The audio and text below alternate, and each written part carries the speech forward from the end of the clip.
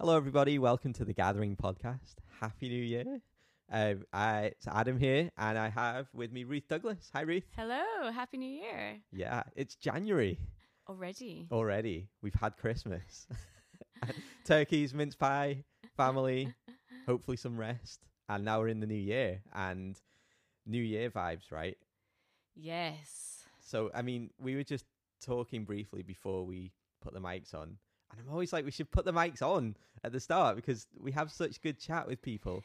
I've got a learning point for me next time is just start recording straight away. But we were thinking, particularly you were thinking of how the new year is actually, what a great topic to start with for this podcast. Fresh start, New Year's resolutions. Yeah. Yeah. What we want to do with this year ahead of us, how we want to shape our lives. I think there's a lot of feeling of, self-improvement, wanting to, turn over a new leaf or, perhaps if there were particular areas where we've been conscious, we've been lacking in, taking the opportunity to start again. Yeah. Saying that my New Year's resolution list is not extensive. Have you got any, Adam? I mean, read my Bible, pray every day. It's always a good one. It's always a good one. We all do. I mean, that should just be life, right? I don't really do them because I'm a bit of a rebel, do you know? Don't hold me to these things, you know? What about you? I am pretty bad at anything requiring regularity and discipline. So I feel like whenever I make them, I just very quickly stop doing them. It's really bad. Yeah, that's why I don't like them, because I feel like as soon as you say something, you feel guilty about it, or there's like pressure, and it's really interesting topic to think though. I'm in two minds about it. Part of me feels like I should just use that as an excuse, and perhaps I should just try harder. Just do it. And another part of me just thinks, no. Yeah, which is, an interesting conversation in and of itself. Yeah. I think before we started the recording, we were starting to chat a little bit about perfectionism, ambition, excellence, and the Christian life. And following Jesus. What it means, for us as followers of Jesus. Yeah. And like the great Western dream, or whatever you want to call it, Yeah. Like get a good job, a good pension, a couple of kids. Have it all, a happy, quiet, safe life. Is it compatible? Is all this stuff? Yeah. How do we live as Jesus followers in this new year, in this culture context we're in, Because like Benedict, right? We're thinking with our microchurch leaders that we want to do a rule of life this year, that we want to commit to like a higher level of encouragement, accountability, and it's not about it being about the rules. That's not the focus. The life is the focus. The John 10:10 life of abundance.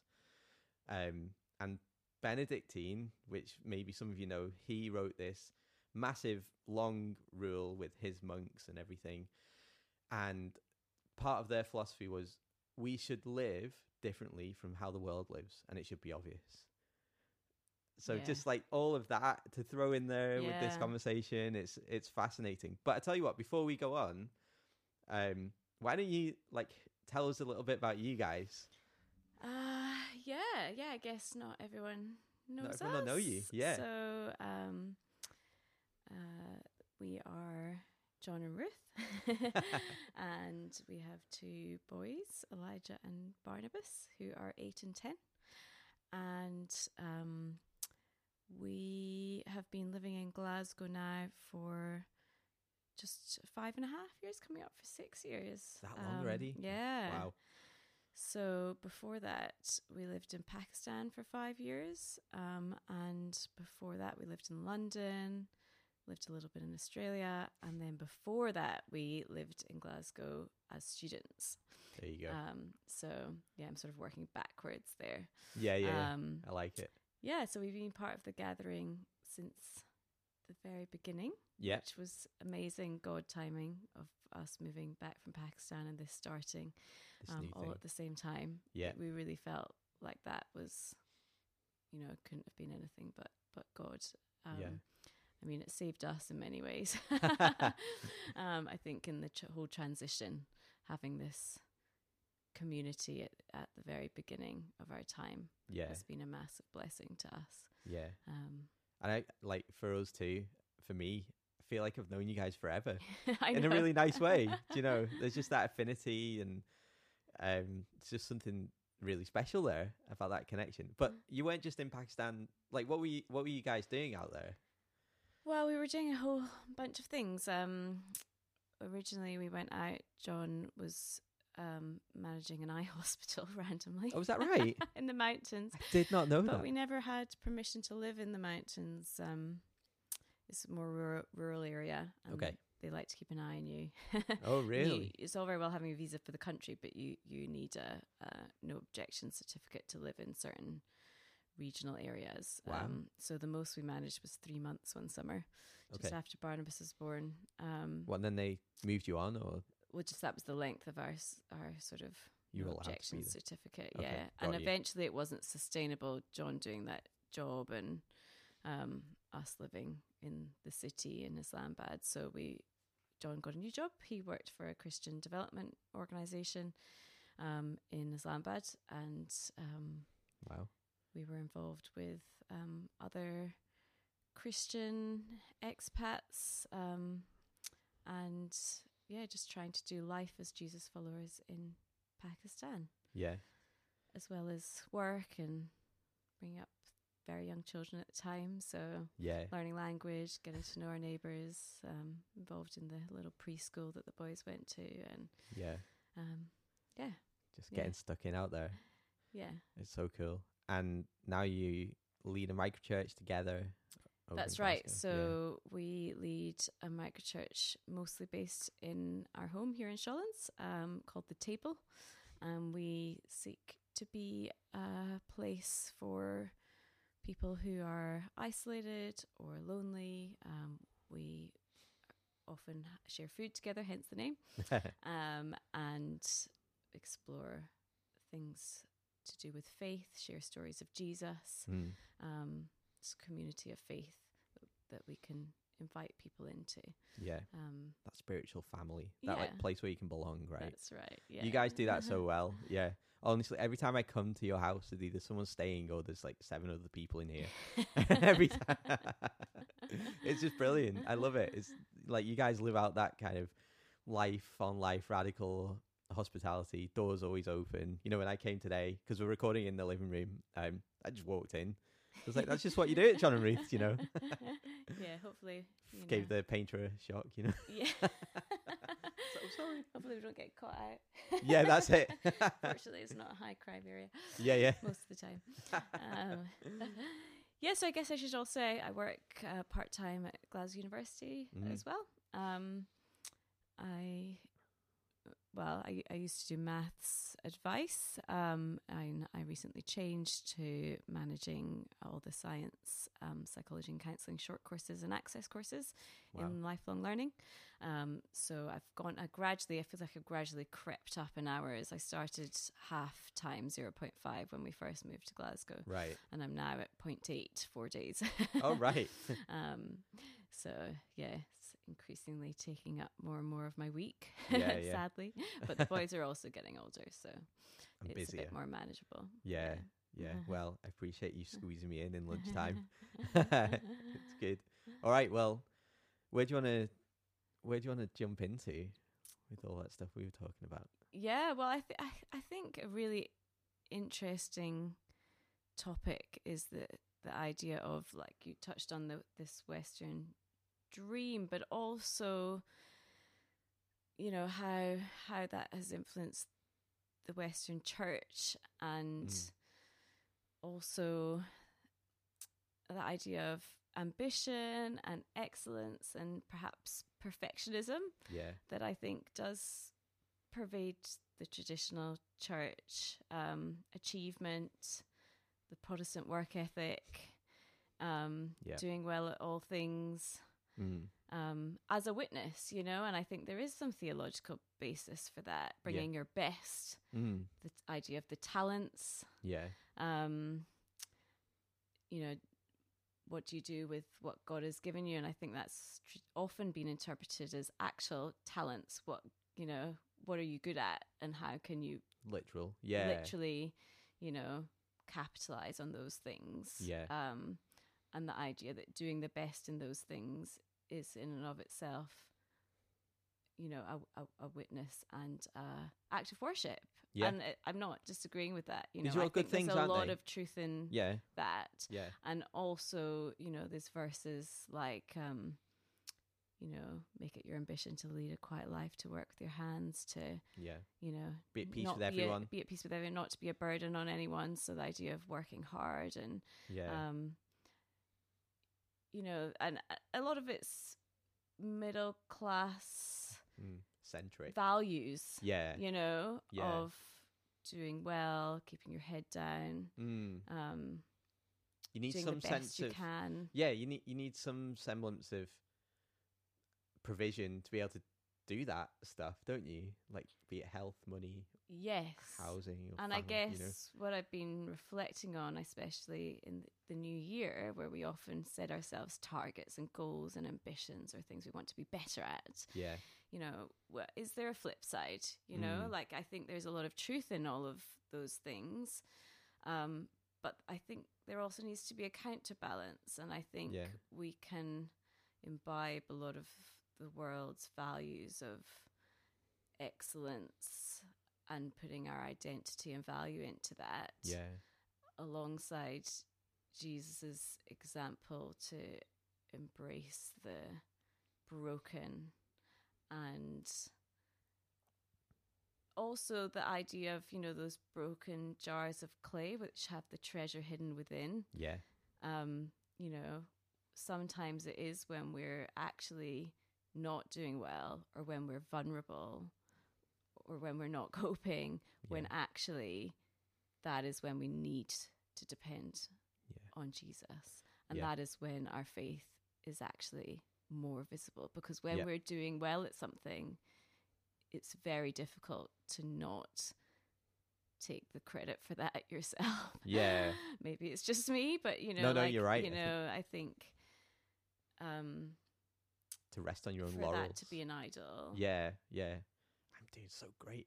I'm killing it at life, kind of thing. Yeah. I once read a very interesting little book by someone called Watchman Nee. Have you ever come across him? Your mum told me to read him. Mum loves him. When she came to the gathering, she was like, "Hey, you have to read this book." I think I got a command from her to read it. He's a very well-known Chinese theologian. Well, not just theologian. I mean, a missionary, a pastor, walks it out, right? a practitioner. And it's interesting because his ideas are so different to the books we read written by Western theologians. Right. Partly perhaps it's cultural. Yeah. But I think he also had some quite radical ideas. Yeah. And this one little book, I can't even remember which one it was of his, was about he also worked with a lot of house churches. And he had this principle that he would purposely give jobs to people in the church, to people who weren't good at those things. And I remember once having an argument with Andy Ashworth about this, about worship, because obviously he, at the time when we had this discussion, he was working as the worship pastor at Rehope. Right. And in that job, he strove for excellence, which, as we discussed, has a lot of, credit. Really good, solid, reasons for why you would do that. Bringing honor to Jesus and doing your best and wanting to, bring that as an offering. But what Watchman Nee was suggesting was, no, I'm going to get the people who have no musical talent whatsoever and put them in charge of worship. Yeah. Because then they're going to be fully dependent on Jesus. Yeah. And they're not going to have any pride because they're rubbish at it. I mean, I'm changing his words slightly. But I just thought it was such a radical idea. It's so opposite to how we do things in the West. Yeah, it is. It just wouldn't occur to us. Yeah.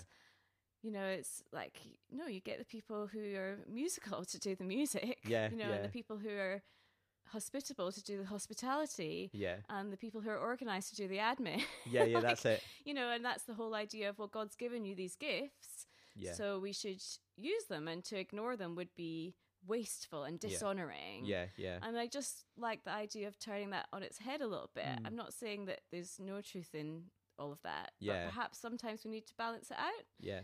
And actually, there are other ways to honor Jesus. Yeah. And when we lived in Sydney, we were part of an inner city church.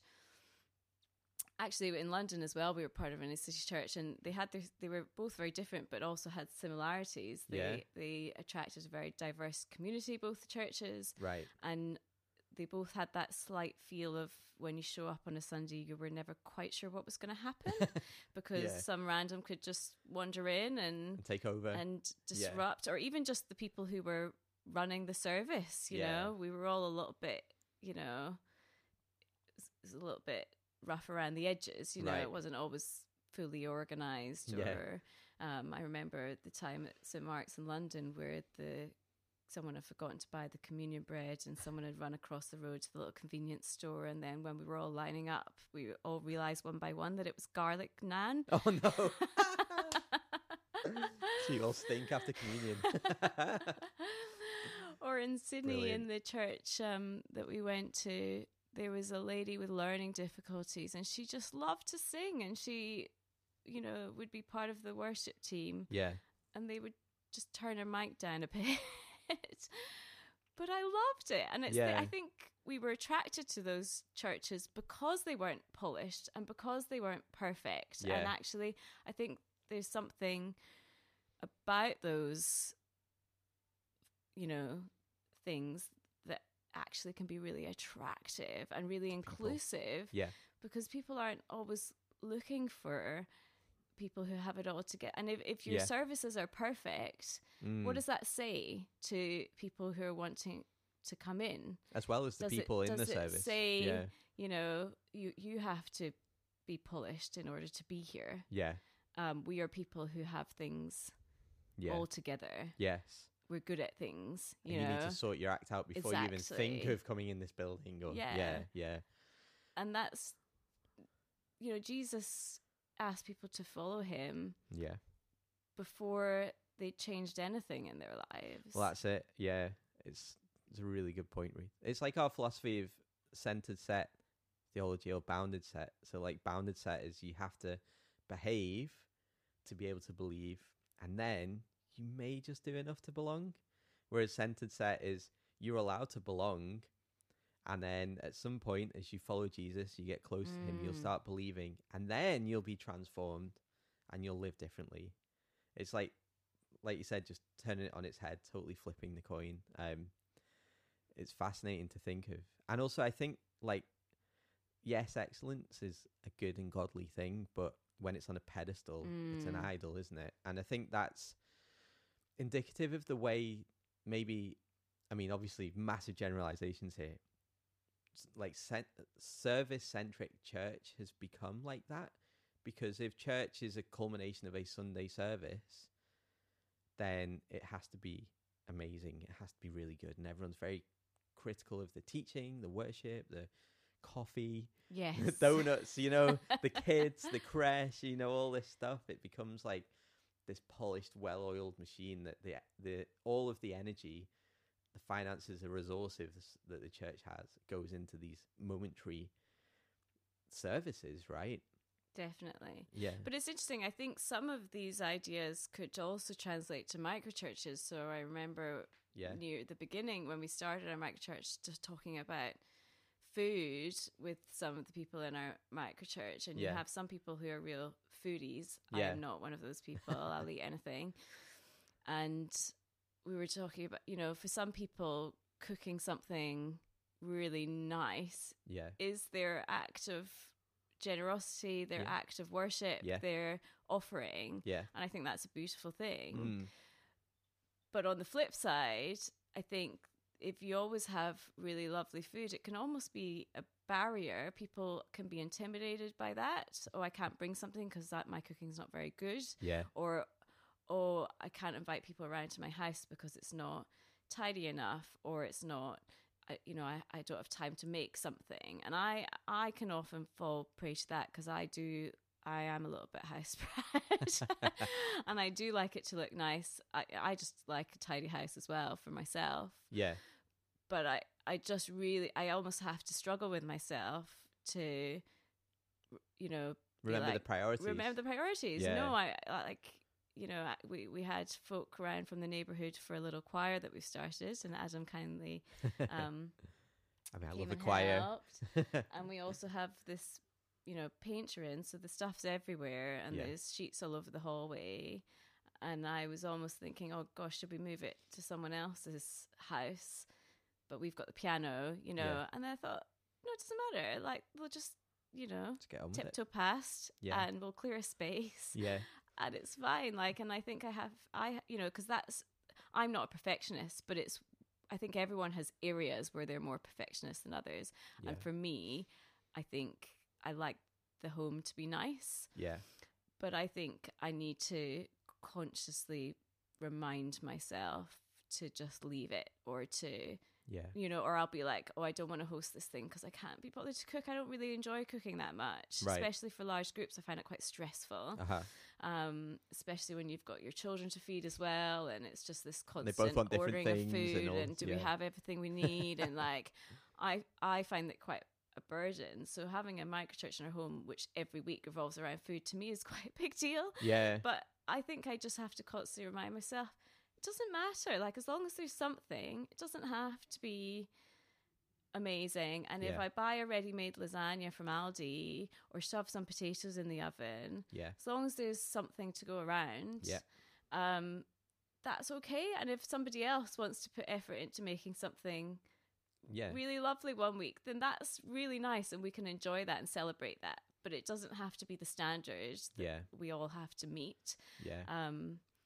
And I think that this idea of messy hospitality, which I don't do very well, but I love the idea of it, that it doesn't have to be perfect to invite people in. And even if your microchurch doesn't center around food or the table, but is in a home, I love that idea of, I don't have to get everything ready beforehand, because actually people can often feel more included if they help out. Gosh, I'm not ready, could you help, you do the dishes quick for us, and like everyone gets stuck in, and I don't fully do that, and it's something I'm still working towards, but I love the idea of it, and I love, definitely, because I mean, looking at Jesus, he didn't choose the religious elite, the well-educated. He chose these like ragtag bunch of guys, and also had a load of nomadic other people, men and women and families, who were his first followers and his first disciples, by whom he changed the world through. It goes totally against our Western philosophy, doesn't it? Totally.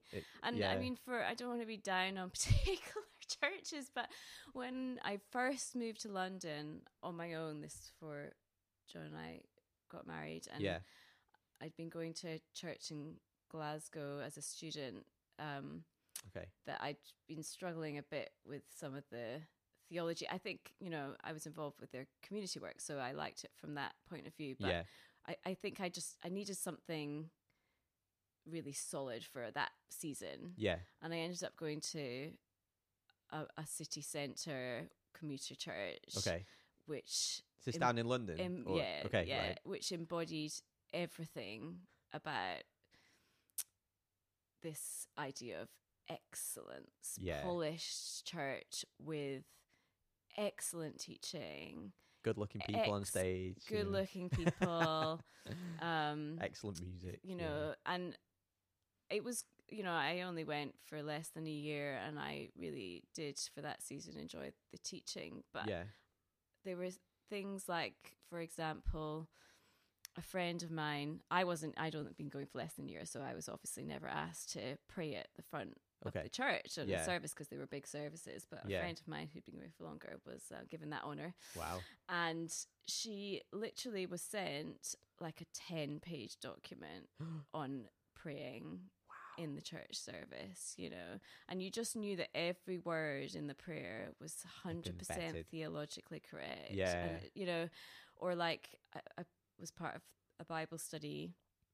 They go through this very structured Bible study program that you sort of go through the different stages of and sort of graduate from. And at the end, towards the end of the year, I was asked if I might like to lead a Bible study the next year. And this before I knew I was going to be moving away. And I said, oh, you know, I'd maybe think about it. So as part of that, I was invited to a weekend away, which was practically an assessment center, like, you know, like graduate jobs, you go to assessment centers to check if you stack up.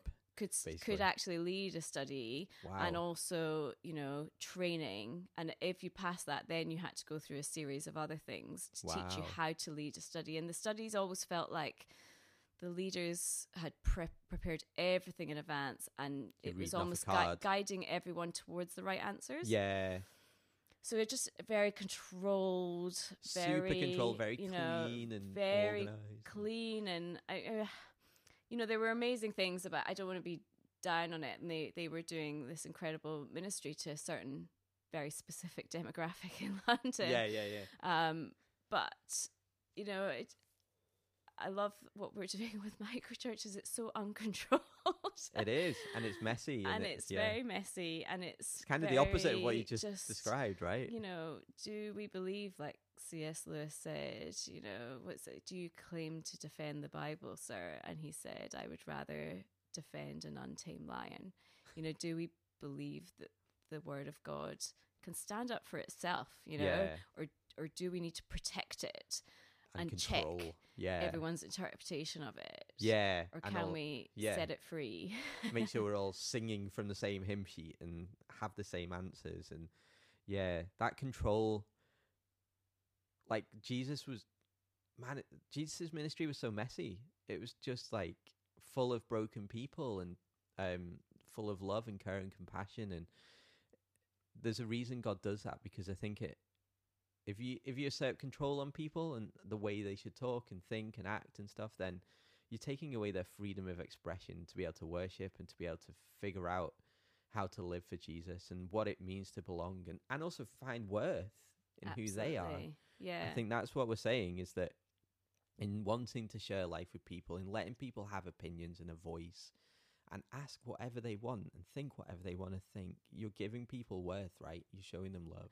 Absolutely. And I think also acknowledging how individual people are and how, you know, if we judge from the outside people's behavior and what they produce, you know, what they do, it's so easy to be judgmental.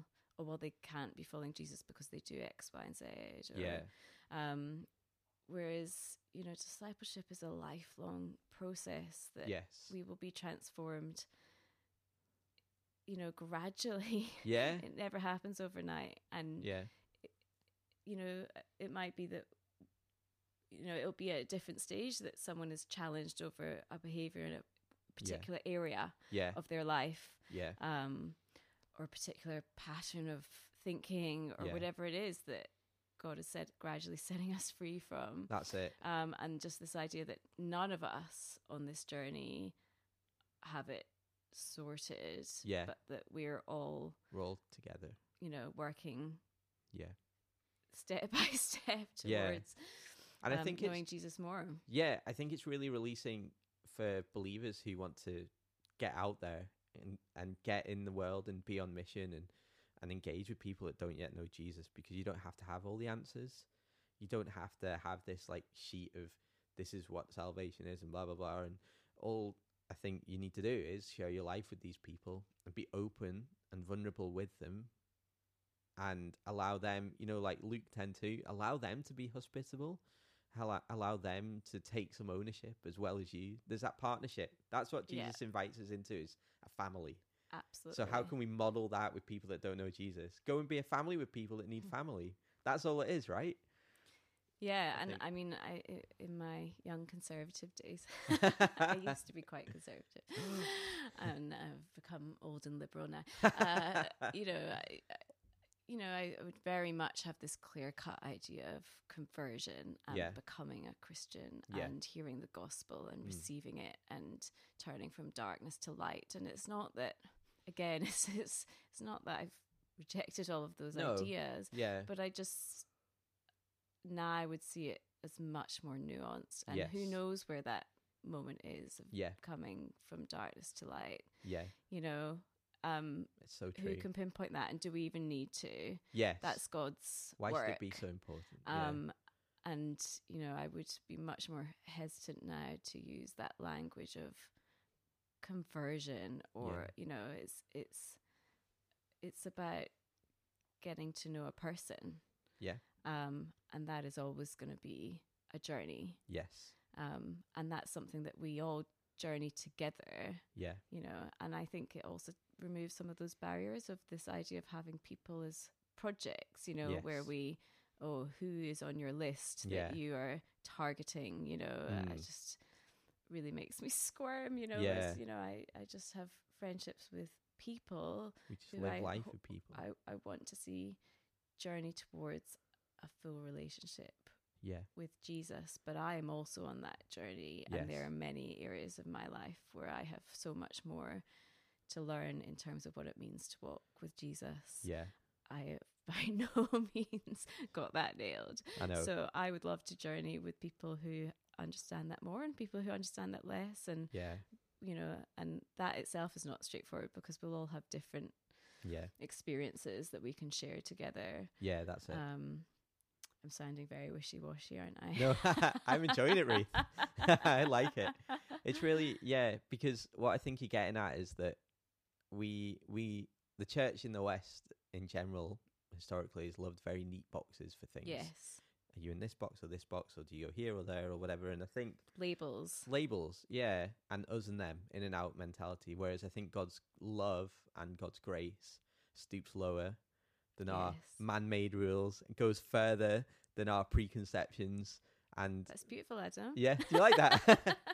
Love stoops, doesn't it? Jesus is love. Absolutely. He stoops beyond what we think our theological boundaries of whatever conversion is or isn't are, because he purely loves that person, and he made them. They're made and created in his image, designed to be loved by him, and he wants to do his utmost to save them. Amen, right? And like you said, like becoming a disciple, it's a way overused term in the church, really a follower of Jesus.